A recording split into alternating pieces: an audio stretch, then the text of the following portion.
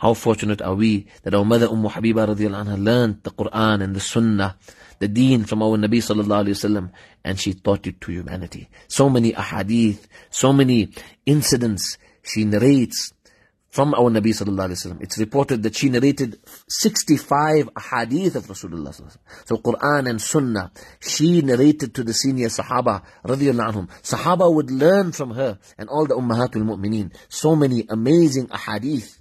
Among the Sahaba who narrated from her was her brother Hazrat Muawiyah radiallahu anhu, her other brother Hazrat Ambasa, and her nephew Abdullah bin Utbah bin Abi Sufyan, and her other nephew, meaning her sister's son, Abu Sufyan bin Sa'id bin Mughira, and other Sahaba like Urwa bin Zubayr, and her freed slave Salim bin Shawwal Makki, Abu al-Jarrah Qurashi. So many narrated a hadith from her.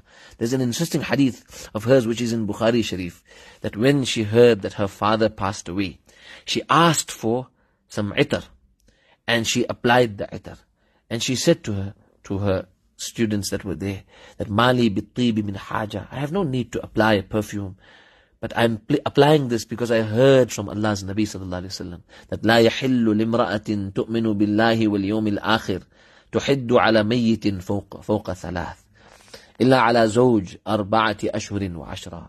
It's not halal for a mu'mina, for a female believer who brings iman on Allah and the last day, to mourn over any person who has deceased or passed away for more than 3 days. Meaning, one feels sad and shows respect to the deceased for that period.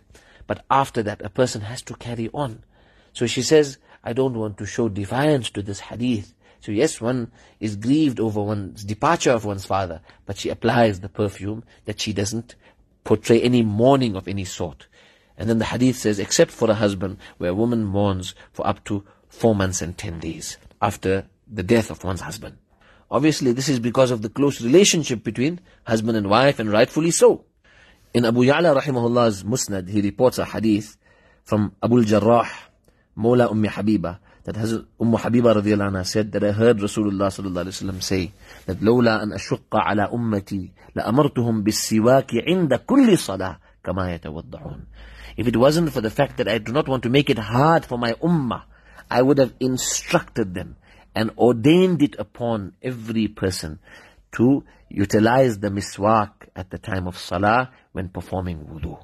What a beautiful hadith. Allah give us tawfiq to practice the sunnah of miswak, because as Muslims, hygiene is part of our deen. A clean body, a clean heart, a clean mind, a clean mouth, to have a wonderful scent emanating from the mouth. This is the beautiful sunnah of Rasulullah sallallahu alaihi wasallam. Like Hazrat Umar radiallahu anhu would say, that even at the time of tahajjud, when one awakens and performs tahajjud, but he utilizes the miswak, as he recites, the angels of Allah place their mouth on he or she's mouth. And as he recites, it's like the angel is kissing this individual. And when one awakens for tahajjud, but does not perform or utilize the miswak, yes, he will be rewarded, but the angel of Allah will not come near his or her mouth. In one hadith, our mother Hazrat Ummu Habibah radiallahu anha reports that Allah's beloved sallallahu alayhi wa sallam said, this comes in Ibn Majah and Musnad Abi Ya'la, Allah's Nabi sallallahu alayhi wa sallam said, Man salla arba'an qabla al-dhuhr, wa arba'an ba'daha, harramahu Allahu ala al-nar. He who performs 4 rak'at before dhuhr, and 4 rak'at after dhuhr, Allah will make this individual, he or she, haram upon the fire of Jahannam. Allah will forbid this person from the fire, meaning the fire will not come near this individual.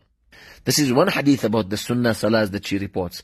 And another amazing one is what we mentioned, Nu'man bin Salim, Ambasa bin Abi Sufyan, with the chain of narration, that Hazrat Ummu Habibah radiallahu anha says to her brother Ambasa, that let me narrate this hadith, that Allah's beloved sallallahu alayhi wa sallam said, Man salla fi yawmin thintay ashrata sajda. He who throughout the day performs 12 raka'at, Allah subhanahu wa ta'ala will grant this person a palace in Jannah for these raka'at. Now obviously this is an exquisite palace, something that's beyond the way we can describe it. Bana bunya lahu bihinna baytun fil Jannah, for these raka'at. And scholars explain these 12 to mean the 12 sunan mu'akkada, 12 sunnah rak'at that Rasulullah sallallahu alaihi wasallam never ever left out. Hazrat Ummu Habibah radiallahu anha says to her brother, فَمَا تَرَكْتُهُنَّ مُنْذُ سَمِعْتُهُنَّ. From the time I heard these words from the blessed lips of Janabi Rasulullah sallallahu alaihi wasallam, I have never left these 12 rak'at out.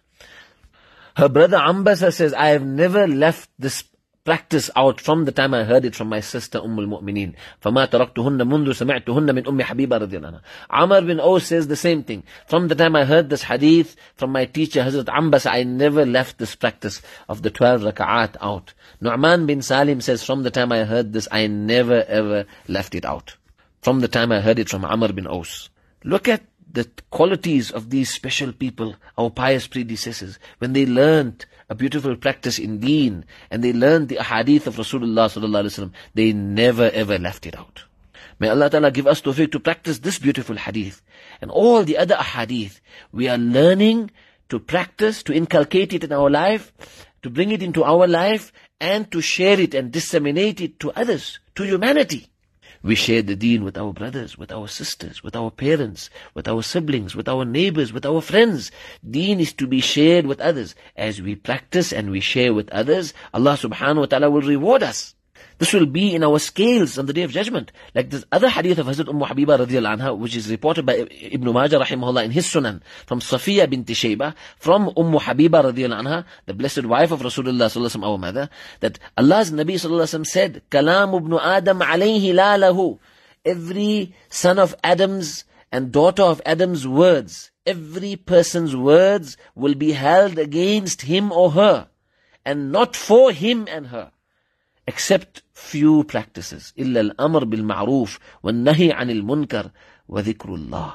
Except where we enjoin good and inculcate good qualities in others. And when we forbid evil and help others stop the wrongs and the evils that they do. And this will be for us and not against us.